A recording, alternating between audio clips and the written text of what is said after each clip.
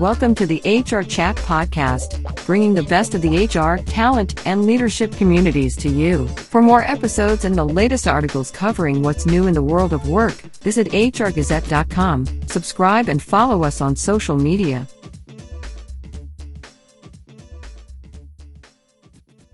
Welcome to another episode of the HR Chat Show. I'm your host today, Bill Banham. The William G. McGowan Charitable Fund, a family foundation dedicated to furthering the compassionate philanthropy and the ethical leadership of William G. McGowan, in partnership with the Society for Human Resource Management, recently announced the first ever Ethical Leader of the Year Award, to be presented by the fund at the opening session of SHRM's annual conference and expo in beautiful New Orleans on June 12th. And I'm delighted to say that I'm joined today by McGowan Fund Executive Director Diana Spencer and Johnny C. Taylor Jr., President and CEO of SHRM, to tell us more. Diana, Johnny, it's my absolute pleasure to welcome you to the HR Chat Show today. Oh, the pleasure's all mine. No, mine too. Mine too. Johnny and I have both been looking forward to this, and we're just delighted to be with you today. Beyond my reintroduction there, why don't you both take a minute or so to introduce yourselves? Diana, would you like to go first? Well, sure. Thank you. So, Bill, I'm Diana Spencer, Executive Director of the William G. McGowan Charitable Fund. We're based in Chicago, and a place-based philanthropy doing grant making across 5 regions in the United States, and also have the McGowan Fellows Program that brings us together today.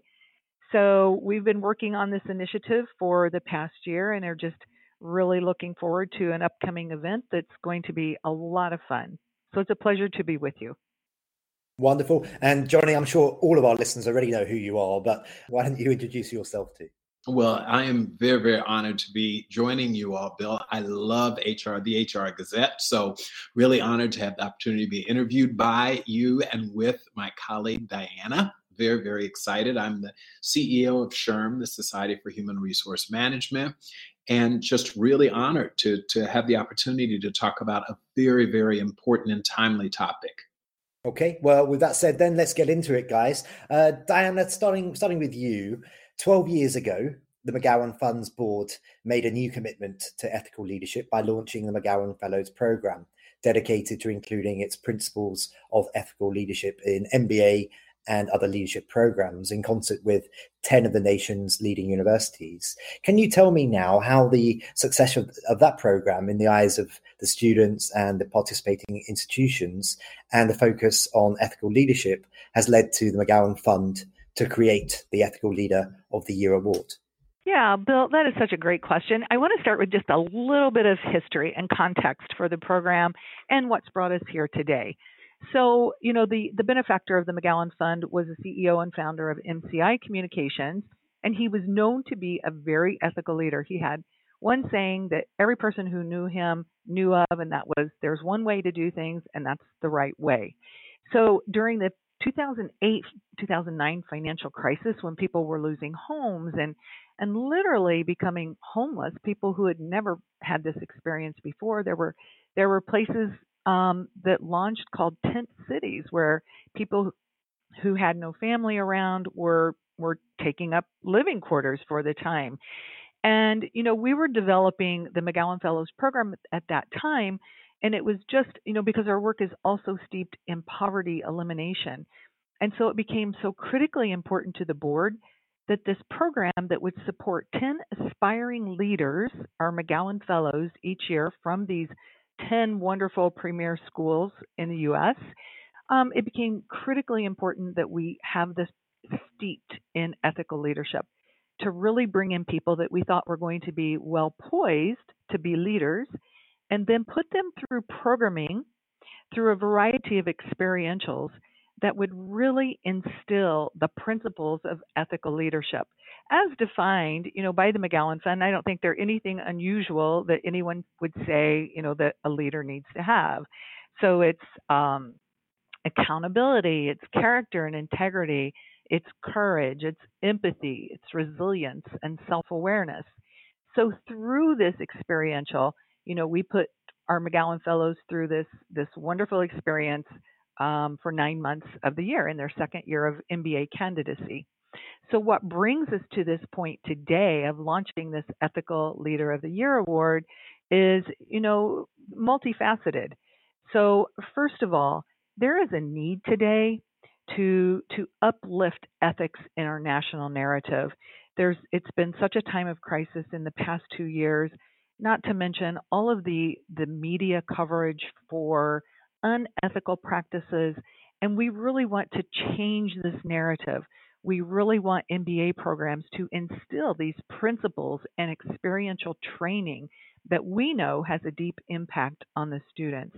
We really want the MBA programs to change their curriculum to instill principles and experiences into the MBA experiences for students.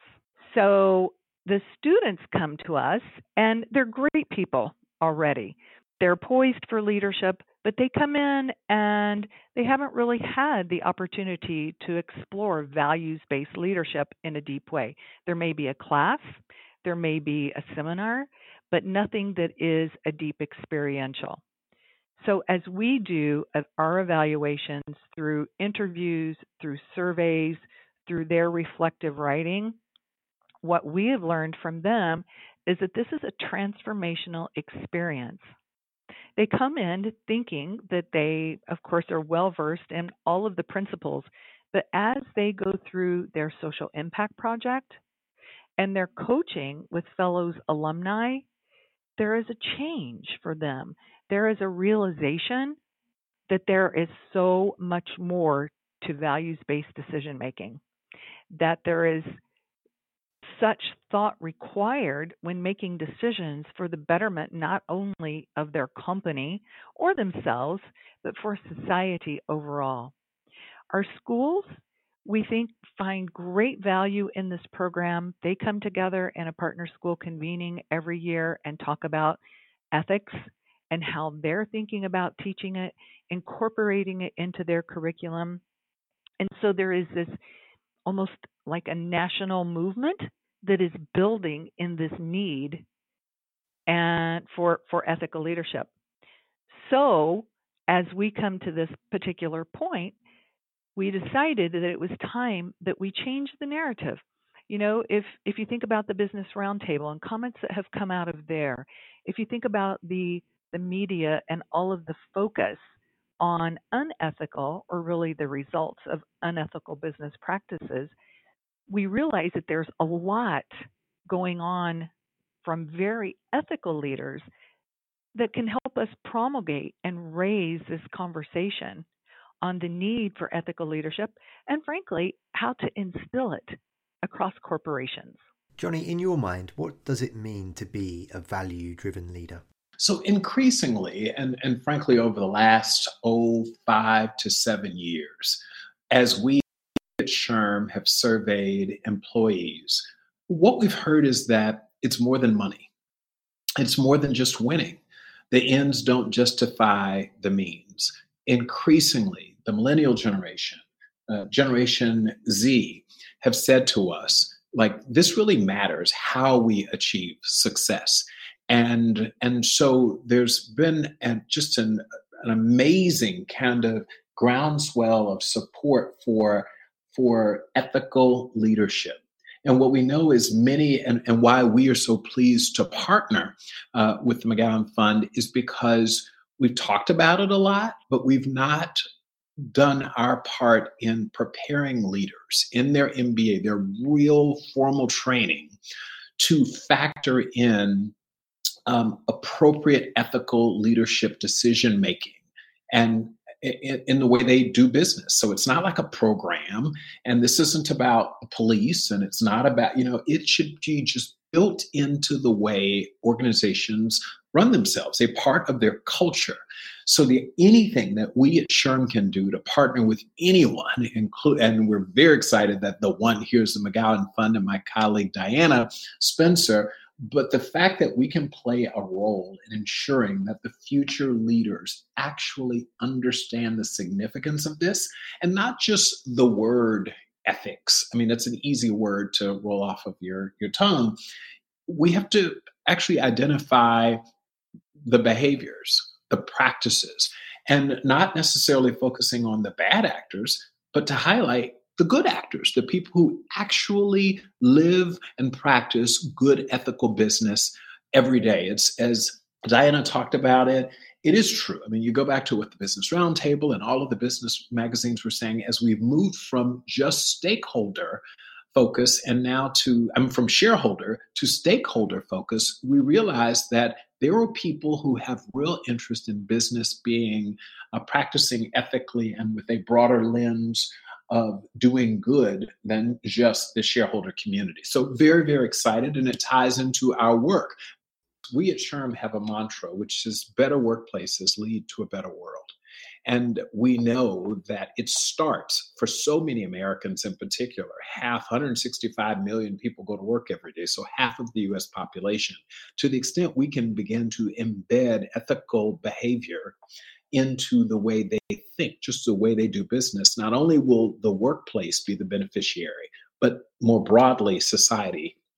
Okay, perfect. Thank you very much. Now then, Diana, you're quoted as saying, "We believe that the very best leaders approach challenges with a well-defined ethical framework. They use this framework to make their decisions on how to meet the goals of their companies while being responsible and responsive to the needs of society, their customers, and their employees."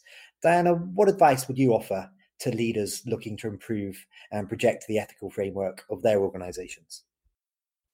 Well, that's, again, Bill, a really great question. And first, I want to preface this by saying there's never one solution or one way of being in the world. But I do think that organizations beginning with a framework of defining their values. So what does it mean to have, in our case, character and integrity? What's the definition of that? How do we define that? And what does it look like when we're living by this? And what does it look like when we're not living by this? So, we went through every one of the McGowan principles in defining them and talking about how it shows up and how it doesn't show up. So I think that, first of all, not only creating it for a website or for the public to see, but to really embrace this as, and Johnny said it so well, it becomes part of the culture, part of the DNA of an organization in whatever the number of values-based decision-making principles they have, however they're going to enact that. I think that every person from the C-suite down to the lowest paid employee in the entire organization, I think that it just becomes part of the DNA of the organization. That's the first thing. And then how do you operationalize this, right? So again, it's one thing to have a statement on a website, but then what does it mean? You've defined it, you've said here's how it shows up, here's how it doesn't show up, but when it comes to operationalizing it, there's ways that you have to do this. So I think that every department within every organization is probably going to have someone leading this charge. I believe that key leaders of an organization should have a deeper level of experiential training in ethical leadership development. Learning is vertical. It never stops, but you have to start somewhere, and you keep building and building and building and expanding this thought, this vision of having an ethical company so that everyone in the company knows the CEO's values. They can cite them to you. They know what their leadership is about. They know what to expect in decisions. And that way, when tough decisions come up that could look like, oh gosh, why did someone make this decision? There still is trust that's been instilled, not only by the employees, but think about the communities that people work in. It is so important for organizations, big corporations, to be respected, to see value. If there is distrust in a community, that's never going to end well. People are never going to see you as a valuable partner in the community. And frankly, I feel like corporations big institutions are leaders in their communities. They're looked at. There are societal problems in every community in this country. How does that corporation show up? Again, not only on paper or to say, here's what we do, but how do you get involved? How do you get people involved?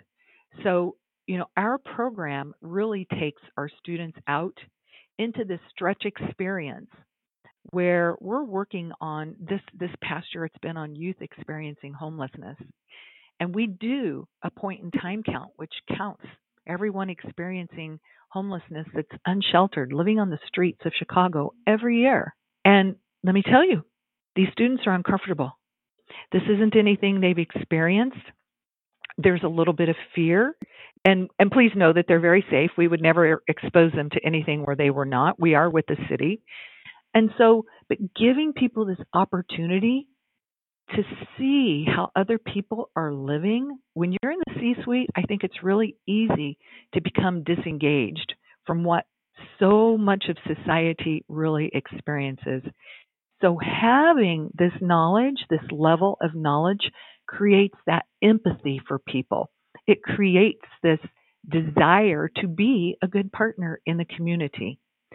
So I think that, as companies really start embracing this more and more, that it's first of all truly embracing whatever the values are, define them, define how they show up, how they don't show up, and how you are going to operationalize this inside your company for every single person until every person in the organization knows what you stand for.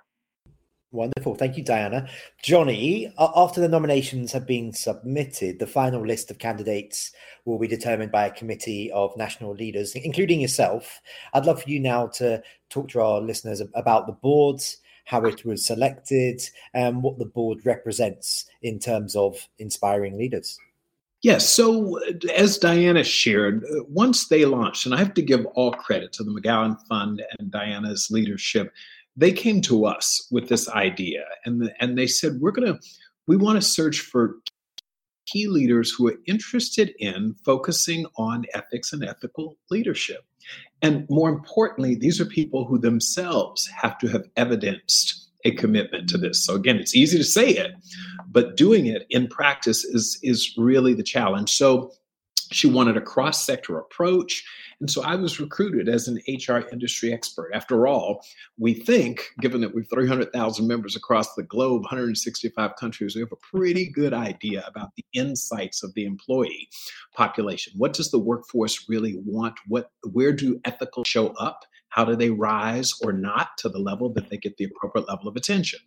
So they asked me to come on as sort of the voice of employers and employees. And then Marna Whittington, who is amazingly, she's the voice of corporate boards, and she understands, after all, CEOs are hired by boards.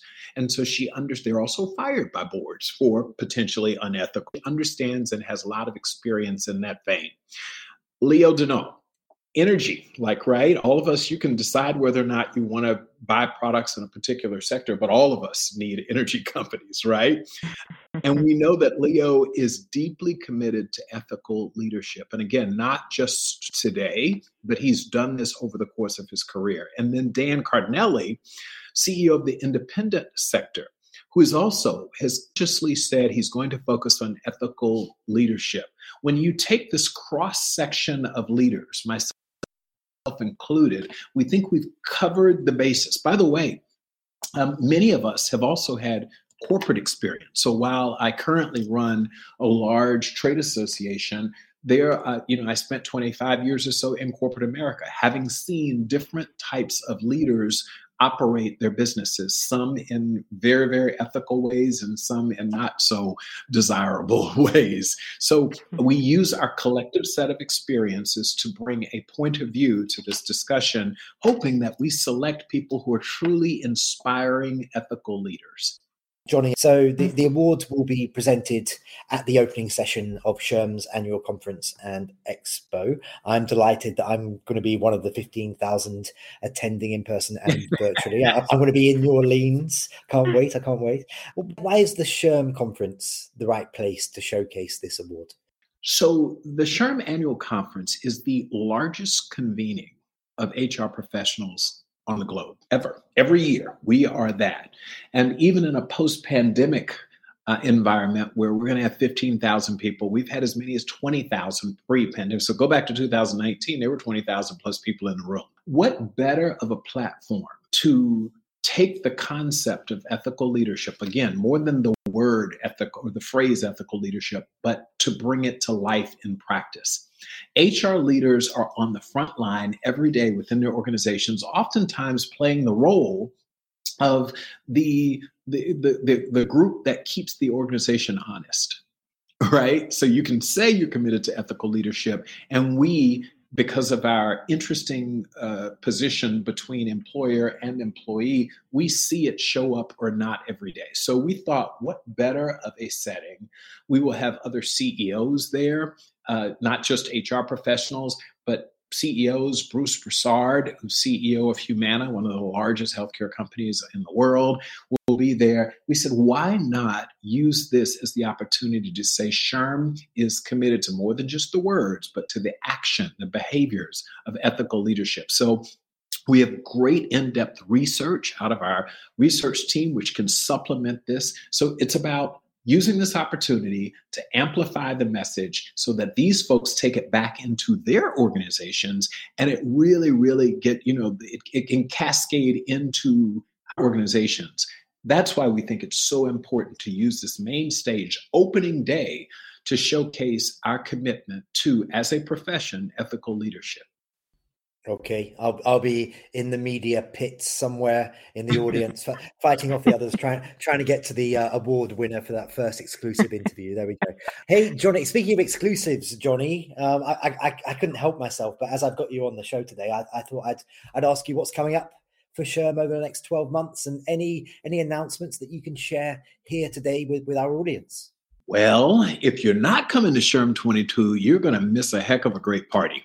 When I tell you, from CEOs of major companies to Arianna Huffington, we will talk about a very important issue facing so many of us across the globe, mental health, the importance of bringing mental health up to parity with physical health.